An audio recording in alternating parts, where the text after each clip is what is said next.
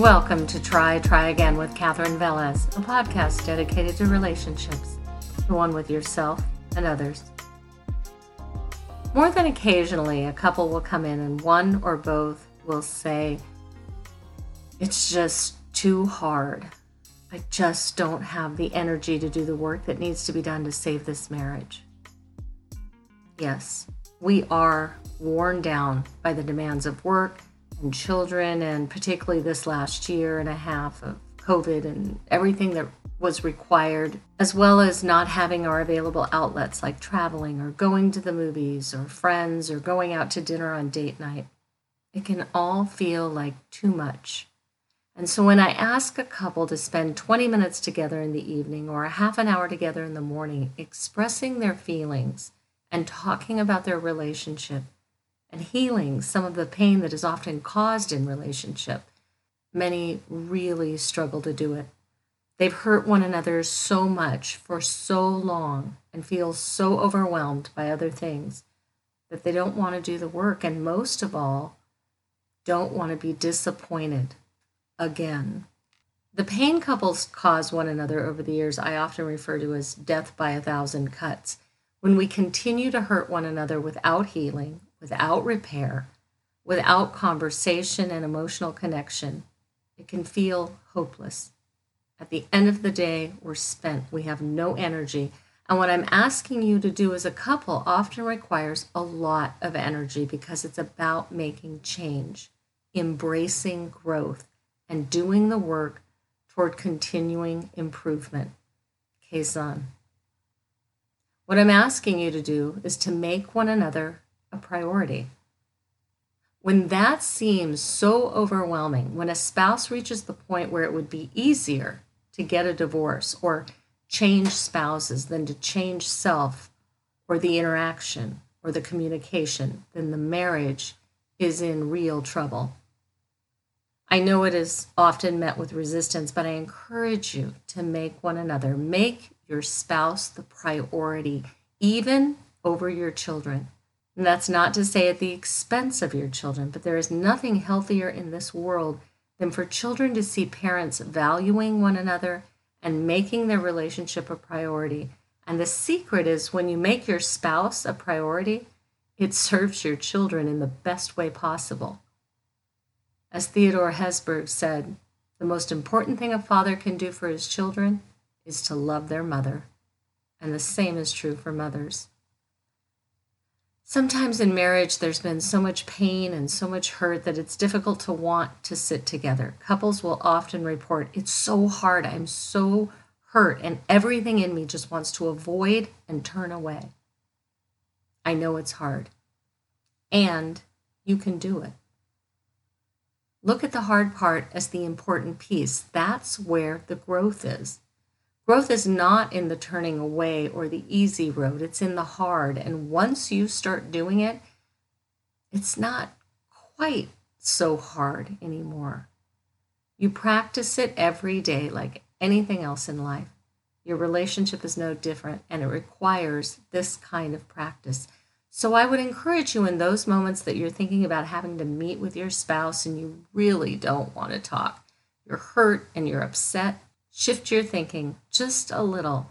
And one of the things I encourage couples to do is to get to a softer place. And you can do that sometimes by thinking about when you first fell in love with your spouse, when you first saw them, or when you first realized how special they were and that you were attracted to them or you wanted to spend the rest of your life with them. Remember how that felt in your body. Go back to that feeling.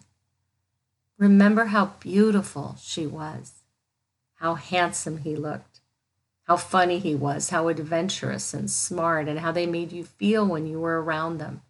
That person is still there. They just may be masked by the overwhelm and the busy and the responsibilities and the drudgery that sometimes come with routine of daily living.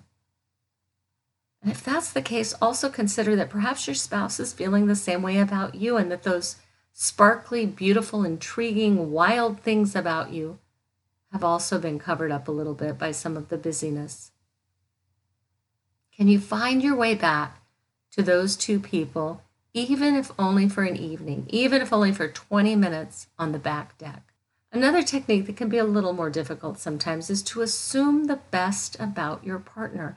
Unless you're in an abusive relationship, and of course, as I always say, then you need to go get therapy and perhaps rethink the relationship. But unless you're in an abusive relationship, maybe it would help to shift your thinking to the fact that you may not like how your spouse is expressing what they're doing or saying, and it may be hurtful to you, but is there space to know that your partner is trying to do what they think is best for you and for themselves and for the family?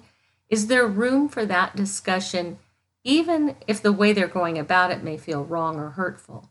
Could we start with the premise that they are doing their best? They're trying to do what's best. And the last thing is, I would encourage you to ask yourself this question: have I truly given myself to my spouse? Please understand, this does not mean given over your power or rights or decision making or anything in a submissive underling kind of way. If that's where your mind went, I would consider exploring why it went there. You are a gift to your spouse as they are to you, but in giving, do you do it grudgingly? Are you resentful of your spouse's needs and desires, or are you curious and interested? Did you promise to give of yourself, your time, talents, and care, but as life got busy, did you fall into a place of hoarding yourself or giving yourself away to other things so there's nothing left for your spouse? Do you find yourself thinking there's no room for change at work or with the kids, but do you feel like your spouse should be able to wait to have their needs met? And wait, and wait. This is a rich conversation for you and your partner. Talk about this question and share how each of you feel. And remember, start with the feeling, without defensiveness, without explanation. Simply ask, do you feel I've truly given myself to you, and how does it feel? What do you think it means to give yourself to me? How would our marriage or relationship look different if we took our definition of this and implemented it more thoroughly? Giving yourself to your spouse is not giving yourself away. It is a mature and full understanding of love and reciprocity and the true joy that intimacy can bring. Perhaps in having this conversation or series of conversations with one another, you could both bring something to your time that is a symbol of your marriage and the commitment you made to one another. It could be music or a picture or something else entirely.